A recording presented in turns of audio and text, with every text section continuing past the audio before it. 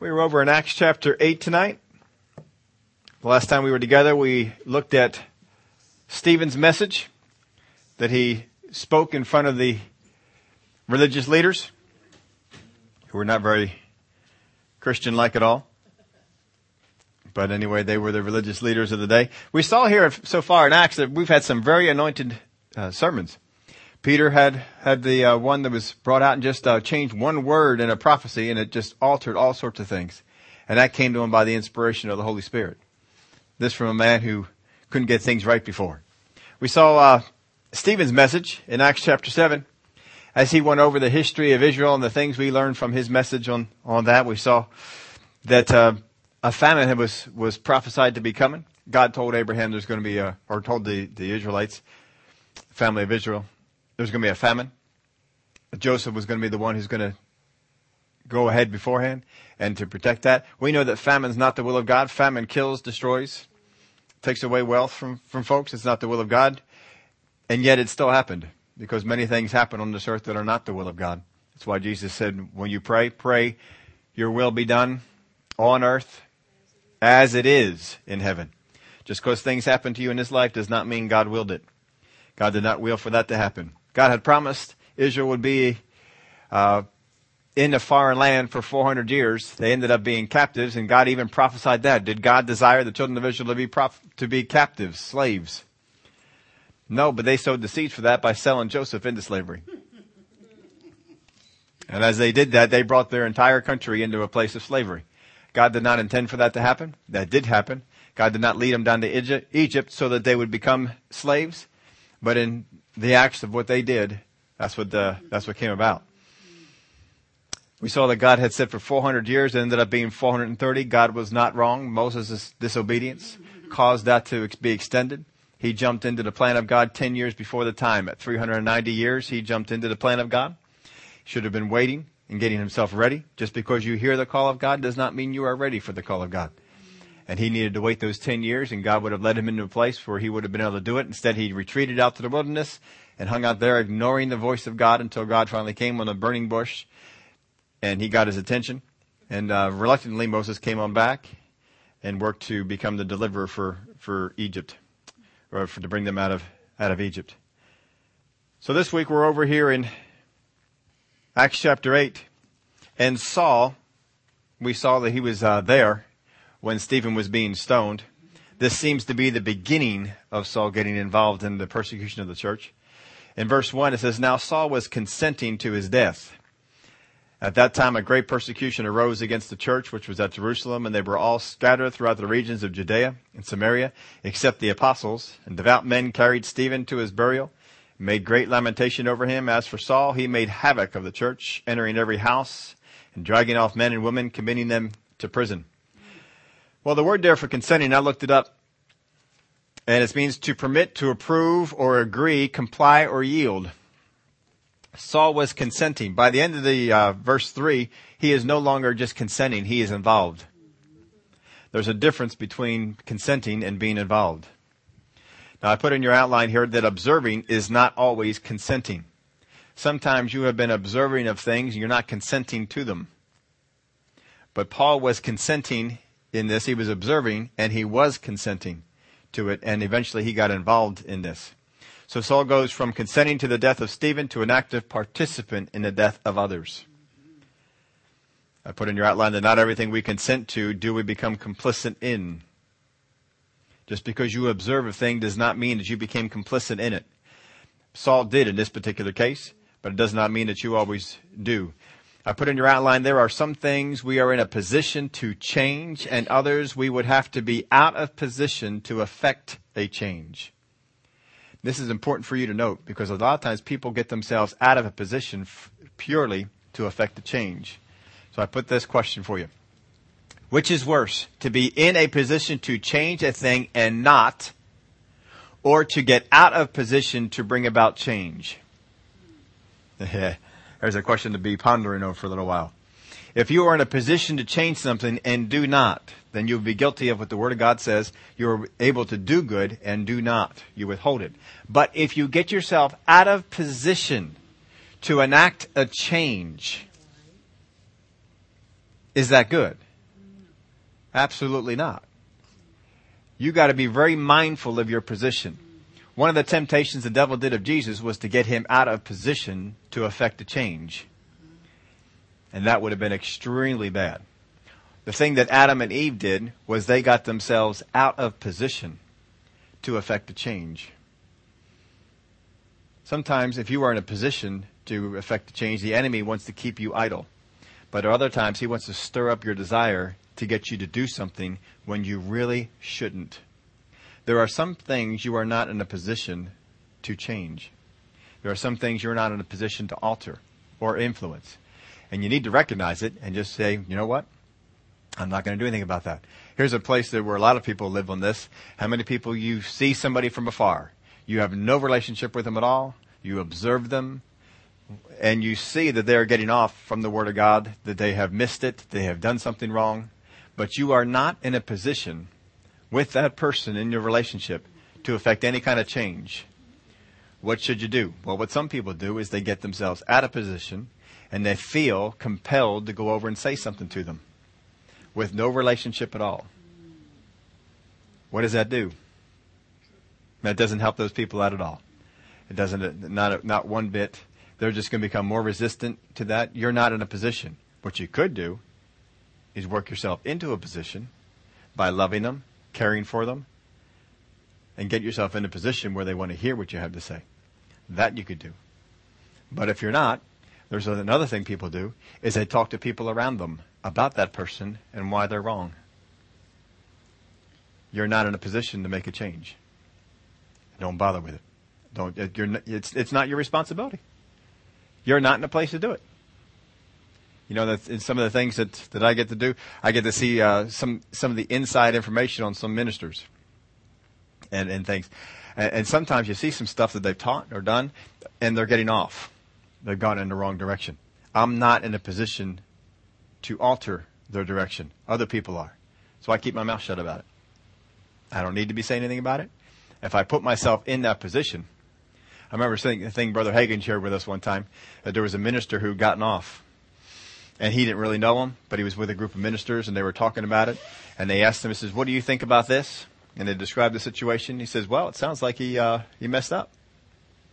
And that was it. He didn't really say anything more about it. He just said, well, it sounds like, he didn't do so good. He messed up on that. And God came after him on that one. And I forget all the ins and outs about it, but it got his attention.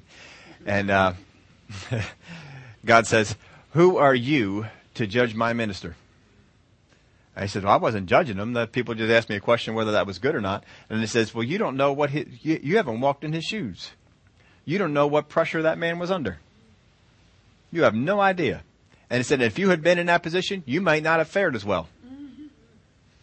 And he said, you're right. I repent. I'm sorry. And because he's always one who's quick to repent. And so he repented. And, you just learned that lesson. If you're not in a position to affect a change, keep your mouth shut. If you want to affect a change, get yourself in a relationship. Put yourself in a place where you're not judging the person, but you're loving them into the family.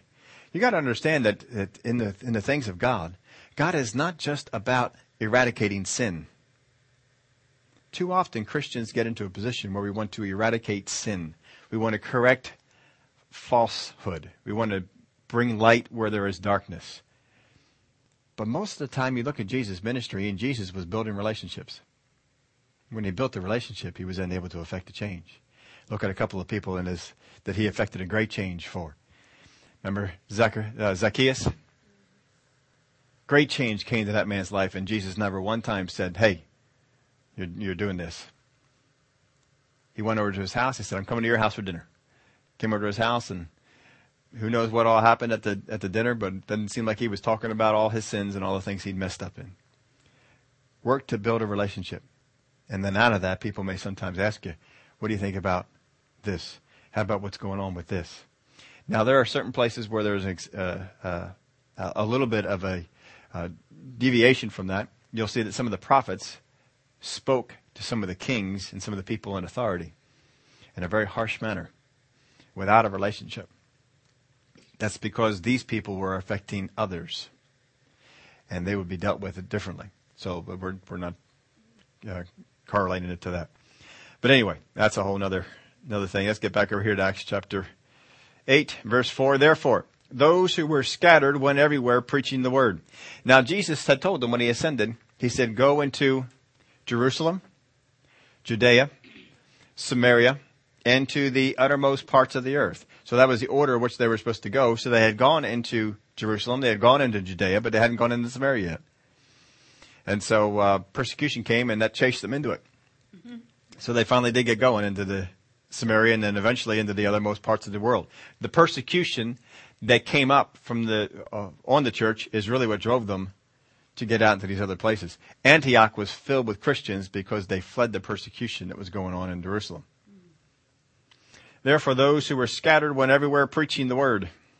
It's neat that they didn't just go everywhere. They went everywhere preaching the word. Then Philip went down to the city of Samaria and preached Christ to them. Now, Philip, one of the deacons. We saw Stephen. We're now up to Philip. And so he went to the city of Samaria. Samaria is not only a region, it is also a city. It was a city that was built by Omri, one of the kings of Israel. And the multitudes with one accord heeded the things spoken by Philip, hearing and seeing the miracles which he did. Now, you first read that, you say, how do you hear a miracle? Verse 7, for unclean spirits crying with a loud voice came out of many who were possessed. Well, there's a hearing. There's a hearing some of the miracles that were going on. And many who were paralyzed and lame were healed. There's the seeing. So we had hearing and seeing. They were hearing and seeing some remarkable things. And it says that there was great joy in the city. So Philip, he goes to Samaria, he preaches Christ to them. Philip does not have an extensive arsenal of teaching. We're going to see the Word of God describes his arsenal of teaching in 2 areas. And that's it. But he's an evangelist. He does not need a huge arsenal.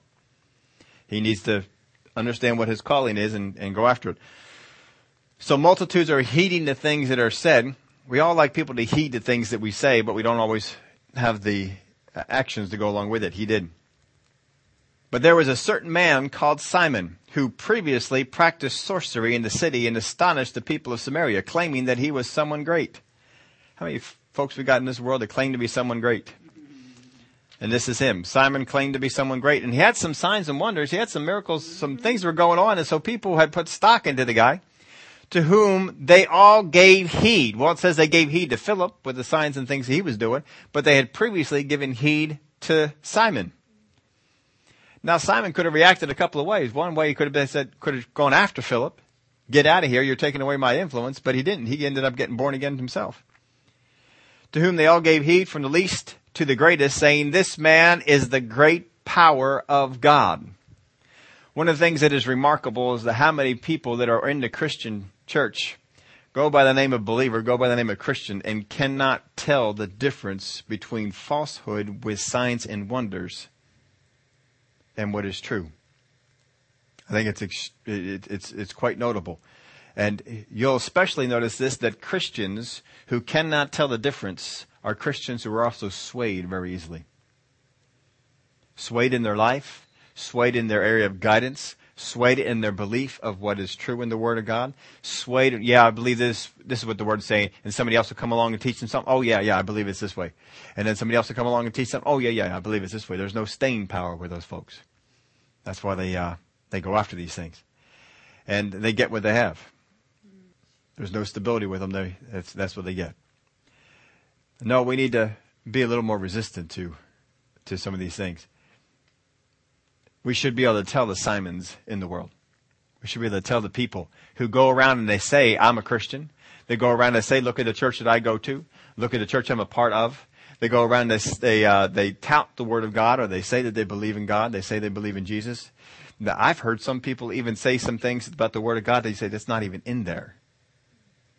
But I've heard people, Christians, say, you hear what so-and-so said? Oh, they're a Christian. I know they're a Christian. That's not even in the Bible. But they don't know it. We should be able to distinguish the Simons in the world and not fall prey to them. But these folks did. The people of Samaria, they fell prey to this guy. But he did get born again. And they heeded him because he had astonished them with his sorceries for a long time. He astonished them with his sorceries for a long time. Well, sometimes sorceries look like the power of God. Remember over in the Egypt, when the power of God came, what did the sorcerers do? They mimicked it. They copied it. Until they finally got to a place and said, we can't copy this one. We can't do this one. And God's just messing with them up there. He says, oh yeah, they can probably do this. How about this one? Yeah, they got that one. Yeah, I'm just getting started, man. And he's just playing around with them. And they went ahead and Pharaoh's heart was turned because of the sorceries of his magicians. His heart was hardened because of it. Well, verse 12, but when they believed Philip, as he preached the things concerning the kingdom of God in the name of Jesus Christ, both men and women were baptized. And when they believed Philip, there has to be a belief that comes. No matter what message you get, there is going to be some faith that's going to come with it. Whether you believe in Darwinism or evolution or Big Bang Theory or whatever it might be, there's going to be some faith in it because you weren't there. Faith is just believing the things that are unseen by the things that are told to us. Just depends on what you're going to put your faith into or what people around us are going to put their faith into. Because we're all faith people. So Philip was an evangelist, and the Word of God tells us that he preached two things.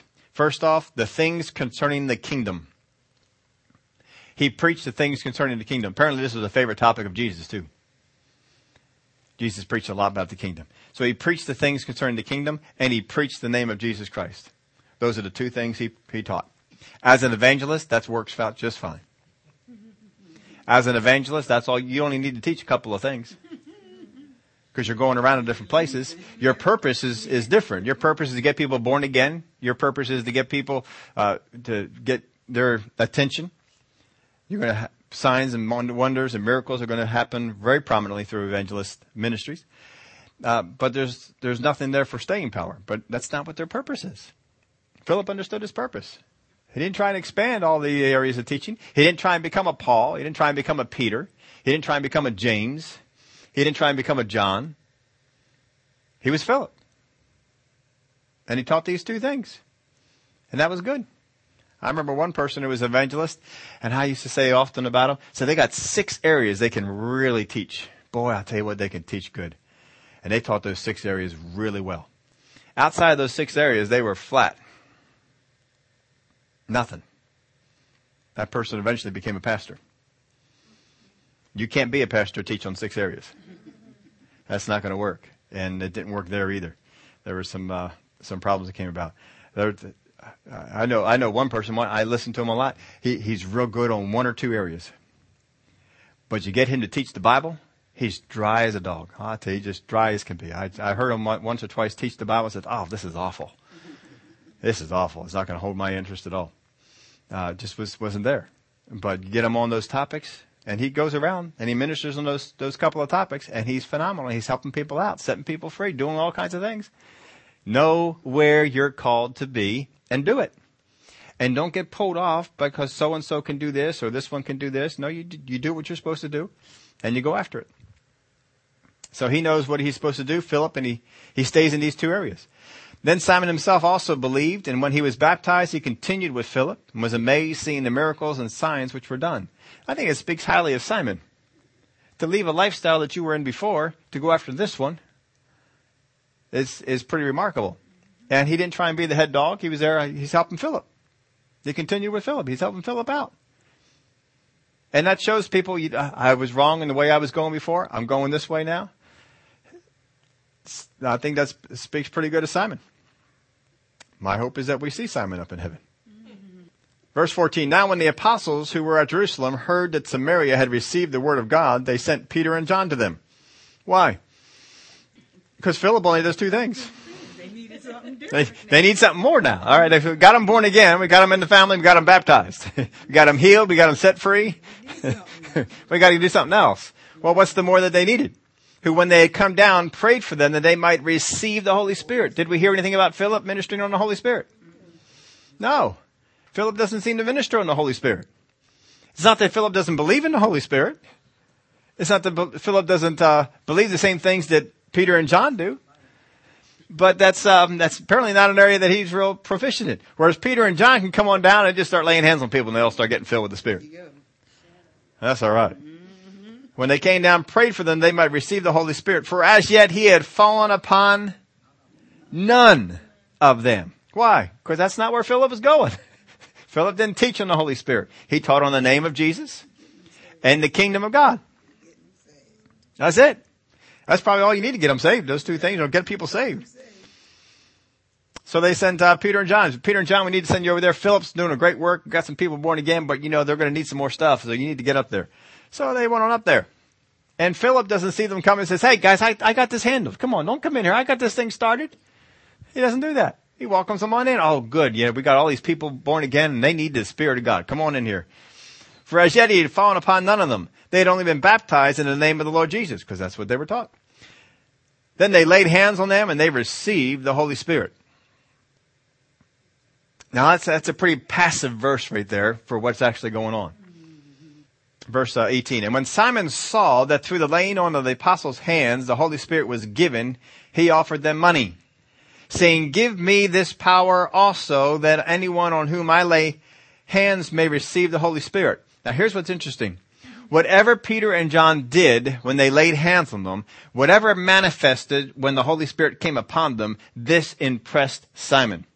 This is the guy who was involved in sorcery and did great signs and wonders himself, got people involved in following after him, heeding his words. And when he saw Philip, he got in line with Philip, but he never asked Philip, hey, whatever you're doing, I want to be able to do that. He never says that. But when Peter and John come, something is going on. He sees something powerful. And for them, he says, hey, can I give you some money? Will you? Because he just wanted to be able to, I don't know that this is such a bad thing for Simon. He's coming out of a sorcerer's background, and that's probably how they increased power back then, was pay money to somebody. He sees something that's appealing to him. He wants to do more in the kingdom of God. I didn't see Philip doing this. I see these guys doing it. Maybe for money we can get that. But Peter said to him, your money perish with you, because you thought that the gift of God could be purchased with money. You have neither part nor portion in this matter. He didn't say being born again. He said in this matter. For your heart is not right in the sight of God. Repent, therefore, of this your wickedness, and pray God if perhaps the thought of your heart may be forgiven you. That's pretty strong. You might think, Philip might be coming up and saying, Peter, give him a break. He's brand new. He just got born again. He used to be a sorcerer. I mean, we want to try and help this. He had all kinds of influence in the city, and now he's bringing that influence to bring him over to the kingdom of God, and you want to stomp on him? But look what he goes on to say here. For I see that you are poisoned by bitterness and bound by iniquity. Where did that come from? Have we seen anything in this story that tells us that Simon is bound by bitterness? Philip comes along, he accepts him. He repents and becomes born again. But Peter sees into this. I see that you are bound by bitterness, or poisoned by bitterness and bound by iniquity. Well, he saw that by the Spirit of God. And Simon apparently knows this. Yeah, I'm bitter. Simon doesn't say who he's bitter at. That's not his job to tell him that. He's just there pointing it out. You're bitter and you got iniquity.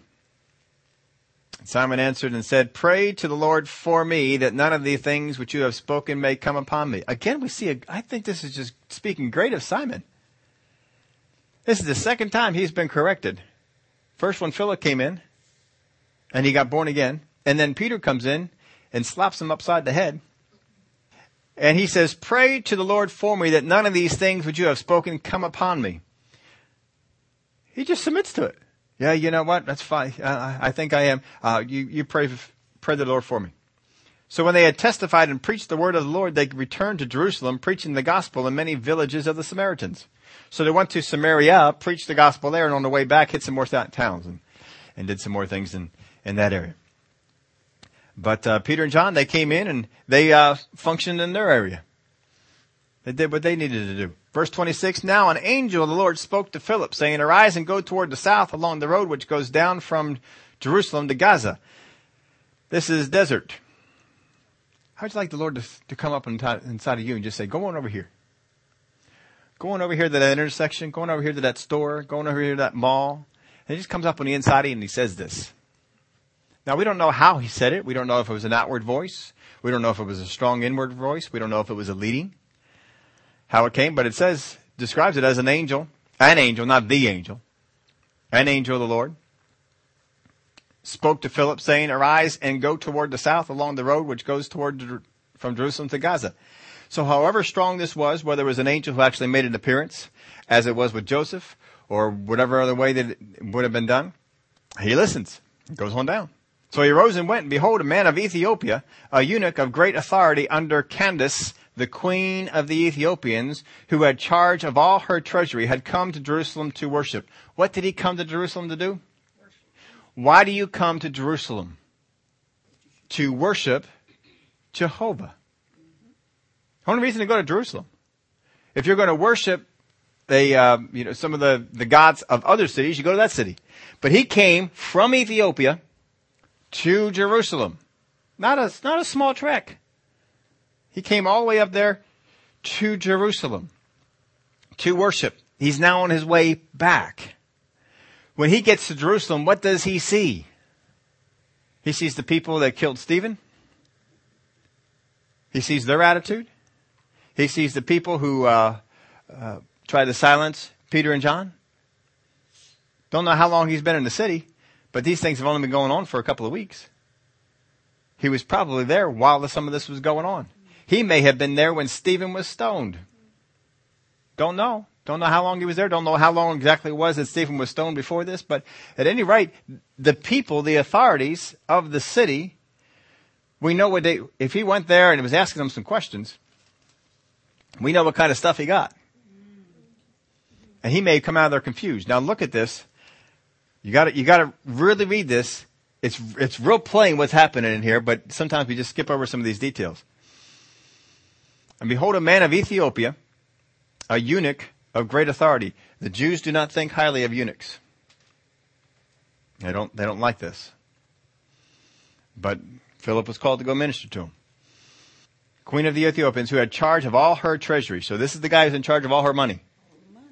He's got to be trustworthy. He worked his way up to this position. And had come to Jerusalem to worship, was returning. When you see the story, you're going to find out that his mission to Jerusalem was a failure. That's why Philip is sent out after him. Because God is impressed with this man. And he wants what he came to Jerusalem for to be fulfilled. But he's going home with a failure. How do you know that? It's real easy. And sitting in his chariot, he was reading Isaiah the prophet. Now, we'll lose what happens here. But that is a powerful verse. And not just what he was reading, that he was reading Isaiah. What is powerful about this is that he does not have an iPad. He does not have an Android phone. He does not have a pocket New Testament or Old Testament. He has a scroll. Scrolls are rare. The scrolls are kept at the temple. And they're unrolled and people read them. If you wanted to read the Bible for the day, you went down to the temple. If your temple happened to have a scroll. You may not have had scrolls for all the Old Testament. Maybe you only had some. You may have to travel to some other ones to be able to read it over there. That's how difficult it was to read. This man has a scroll. The Jewish people keep these things under great care. He has one. Maybe because he serves with the queen, she was able to procure one, or whatever it was. He has a scroll. He took this scroll. This is highly valuable. This is not something that was written last week. This is a highly valuable scroll. He carries this with him from Ethiopia all the way up to Jerusalem.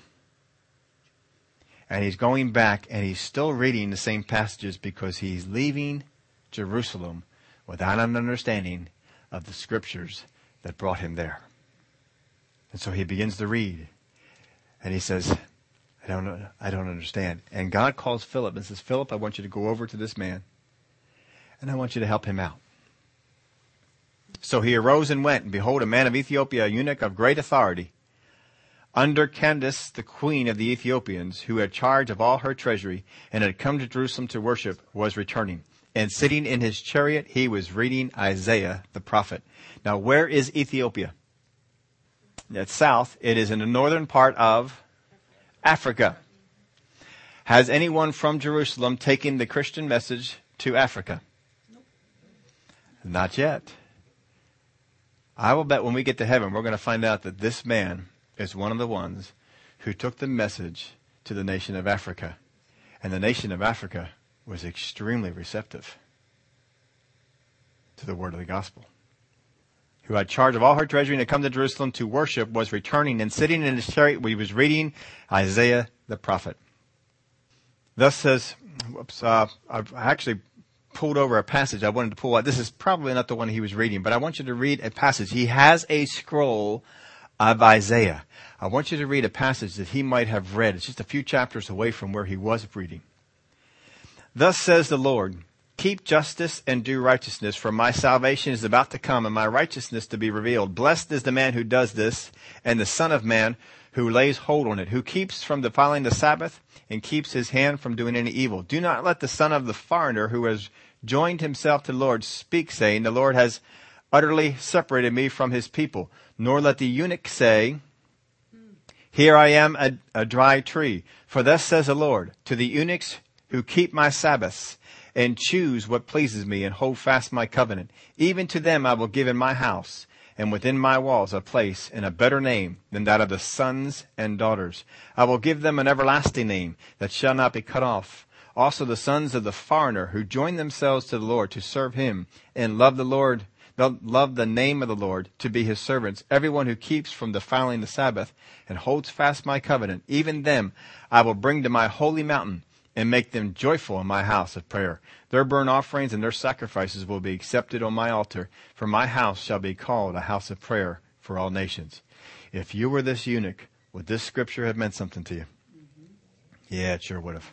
You're a foreigner and you're a eunuch, and what's it saying about you? You guys are welcome. Hey, come on. You got a place in the kingdom of God. I think that got his attention. Verse 29 in Acts. Then the Spirit said to Philip, go near and overtake this chariot. So Philip ran to him and heard him reading the prophet Isaiah and said, do you understand what you are reading? Now, if it seems funny to you that he heard him reading the prophet Isaiah, how many, when you are reading at home, no one hears you? But that's a new phenomenon. It used to be that when people read, they read out loud. It's a fairly newer phenomenon that people read in their heads. Most of the time people read out loud. So when this guy was reading, he was reading the way most people did in his day, out loud. Philip heard it. And he said, how can I unless someone guides me? Do you understand what you are reading? And he said, how can I unless someone guides me? What do you think he came to Jerusalem for? Guidance from someone where these things came from. Help me understand the scripture. And he left what? Not understanding. His mission was a failure. Can you imagine coming all that way from Ethiopia with a scroll, with questions, getting to Jerusalem, and leaving without them being answered? And God says, Philip, you did great over here. Right? I need you to go somewhere. Go on over there and catch that guy. He's important. I need you to get him. And Philip did. He went over there and did what he said. And he asked Philip to come up and sit with him. The place in the scripture where he read was this. He was led as a sheep to the slaughter, and as a lamb before its shearer is silent. So he opened not his mouth. In his humiliation, his justice was taken away. And who will declare his generation? For his life is taken from the earth. So the eunuch answered Philip and said, I ask you, of whom does the prophet say this? Of himself or of some other man? Then Philip opened his mouth and beginning at this scripture, preached Jesus to him. It's his area of expertise. And you'll look, this guy here, he is good at preaching Jesus. Because he goes from the beginning of scripture and he takes them all the way on through. And he preaches Jesus to them. Now as they went down the road, they came to some water. So apparently the chariot's still moving. And Philip might be thinking, I don't need to go this way. Can we just stop? He didn't do that. The chariot's moving. Now as they went down the road, they came to some water. And the eunuch said, see, here is water. What hinders me from being baptized? Philip said, if you believe with all your heart, you may. He answered and said, I believe that Jesus Christ is the Son of God. That's a good confession right there, isn't it? Whew. That's exactly what you need to believe. So he commanded the chariot to stand still. Both Philip and the eunuch went down into the water, and he baptized him. Now when they came up out of the water, the Spirit of the Lord caught Philip away, so that the eunuch saw him no more. And he went on his way rejoicing. Well, he finally got the answer. And can you imagine that? Guy's baptizing you, and you come up out of the water, and shoot, he's gone. He's taken away. Man, was that an angel? Did that even happen? Is that real? And he went away. He went rejoicing. Oh, this was a great. I am so glad I made this trip. But when he left Jerusalem, I bet he wasn't too happy he made the trip. Not too much good came out of it. So he went on his way rejoicing. But Philip was found at Azotus, and passing through, he preached in all the cities till he came to Caesarea. Now Azotus is better known to us as Ashdod, one of the cities of the Philistines. It is not that far from where he was. Understand, Judea, all of Israel, is about the size of New Jersey. It's not that big. And so he was in the southern area already, and Ashdod is in the southern area as well. So it was some miles that he went. And he was translated, and God just took him. God just plucked him out of there and says, all right, you did this assignment great. Now I got another one for you. And he plopped him over there in the city we know as Ashdod. Here it's called Azotus. And he began to, what did he do? Preach Jesus. So passing through, he preached in all the cities till he came to Caesarea. Caesarea is up in the northern area. So northern area of Samaria. So he just started over there in Ashdod and just worked his way up the coast and went right on up to Caesarea. Not Caesarea Philippi. That's different. This is Caesarea. Caesarea Philippi is not in Israel. I believe that that's why they had the notation there. A lot of times they have the same towns and same names, and so they kind of just help us out with that. So anyway. So Philip works his way on up. This is the next assignment. This is the assignment God gave him. So he goes out there and he preaches the things he needs to do. Preaching Jesus, the name of Jesus, preaching the kingdom, getting people saved. All the people come along, get people filled. My job is get them saved, get them healed, get them set free. And he does it well. And God says, you do this so well, you can go on over here and do this. I put this in your outline for us. That one of the most important things for us to know is to know your place or your role. Know it. What has God called you to do? Understand your role. Understand your place in the kingdom. You can also put in your calling. What is your role? What is your place? Once you know that, become proficient in it. Become proficient in it. Don't just be satisfied with doing the best that you can do. Become proficient in it. Whatever it is that you do, you become the best at it. I'm going to do this better than anyone else ever has. I'm going to seek after God. He's going to tell me ways of doing things, of getting this thing done, whatever it might be. And it doesn't have to just be in areas that we think are ministry oriented. It can be in areas of even cleaning a church. It can be in the areas we talked about before, locking up a church. It can be in the areas of some of the helps ministries that go along. It can be in the areas outside of the church, ministering to people, witnessing to people, sharing with people, praying with people. What is your role? What is your place? And don't look at other people and try and take their role. Become proficient in the role that you have. God, you called me to do this. Philip became proficient in what he did. You could throw him in any situation and say, Philip, preach Jesus. Okay? And he's ready. He's ready at that. When John and Peter came, and they were coming to get people filled, he didn't say, you know what, I need to be able to do that more, so I don't have to have you guys come up. No, that's your role. Do it. And Peter and John became very proficient at that role. They did well with it. Philip did very good in his role. Become proficient in it. Look to see the importance of it. We've talked about this often. See the grandness of your call. If it's not grand to you, it never will become one. Will become grand. You've got to see it as grand. You've got to see it as great. You've got to see it as vital. No matter what it is that you do, you can make it vital. You can make it important. Become proficient in it. Last, be satisfied. Be satisfied. What God has called you to, be satisfied in it. The enemy is always trying to get us to be unsatisfied with what we have, with where we are, with what we're doing, and get us to move on, move out, move somehow. He always wants to do that. Because if he gets you to move out, then you cut off some of those associations that God had put in your life to help you. If he gets you to move out, you're no longer doing the thing that God wants you to do, that God gifted you to do, that God needs you to do in the kingdom, and that's not being done anymore.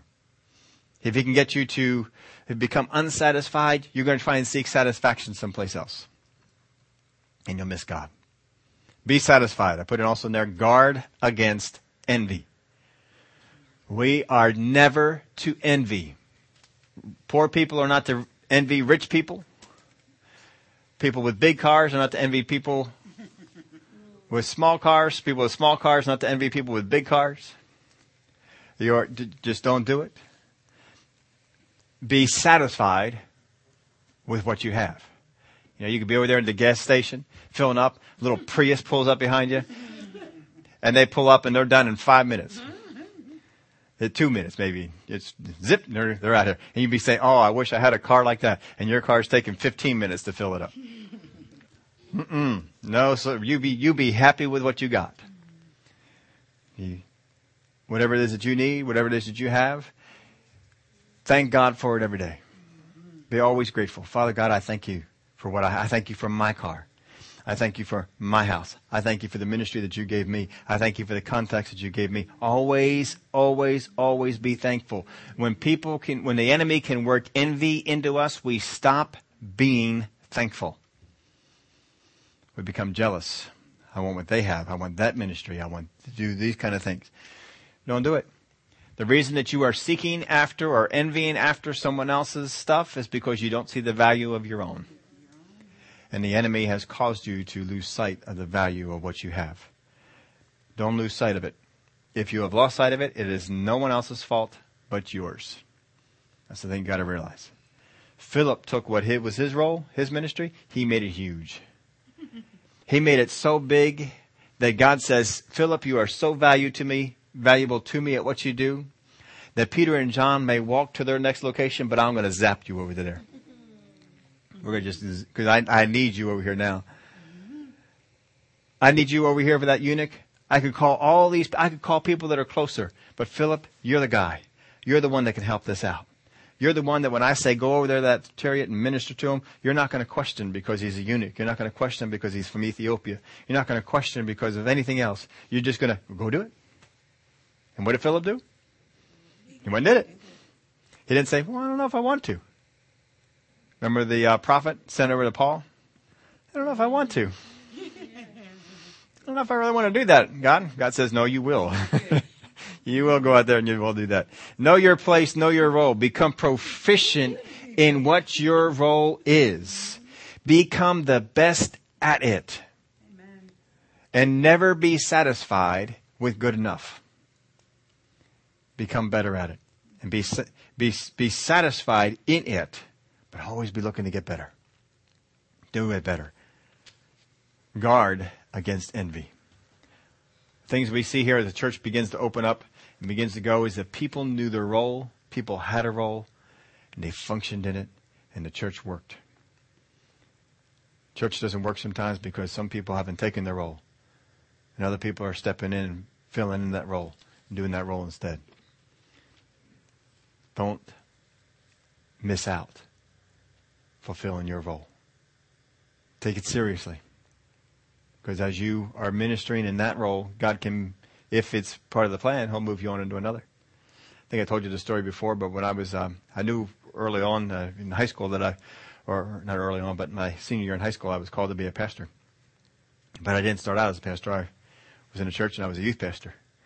I gained such satisfaction as being a youth pastor. I said it often to God. I said, God, I know you called me to be a pastor. But if all you ever want me to be is stay here and be a youth pastor, I want you to let you know I am satisfied. I am having a ball. I am enjoying myself. and this is fun. But, it didn't stay that way, and God began to eventually move me on into other things, and we found other people to take up the role that I was doing there, and we moved on to something else. But be satisfied. The lack of satisfaction has nothing to do with what you do. It has everything to do with who you are. And God wants to make you into somebody special. Father, we thank you for the help that you give us in seeing the value of what it is you have called us to do. It's important. We have a role.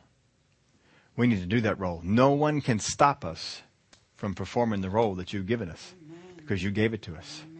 But we stop ourselves because we've fallen into envy. We've fallen into strife. We've fallen into dissatisfaction. We've fallen into the feeling of being powerless and helpless. But Father, we need to shake all those things off and understand no matter what it is that you called us to do, you've equipped us to be good at it. And we thank you for it. In the name of Jesus we pray. Amen.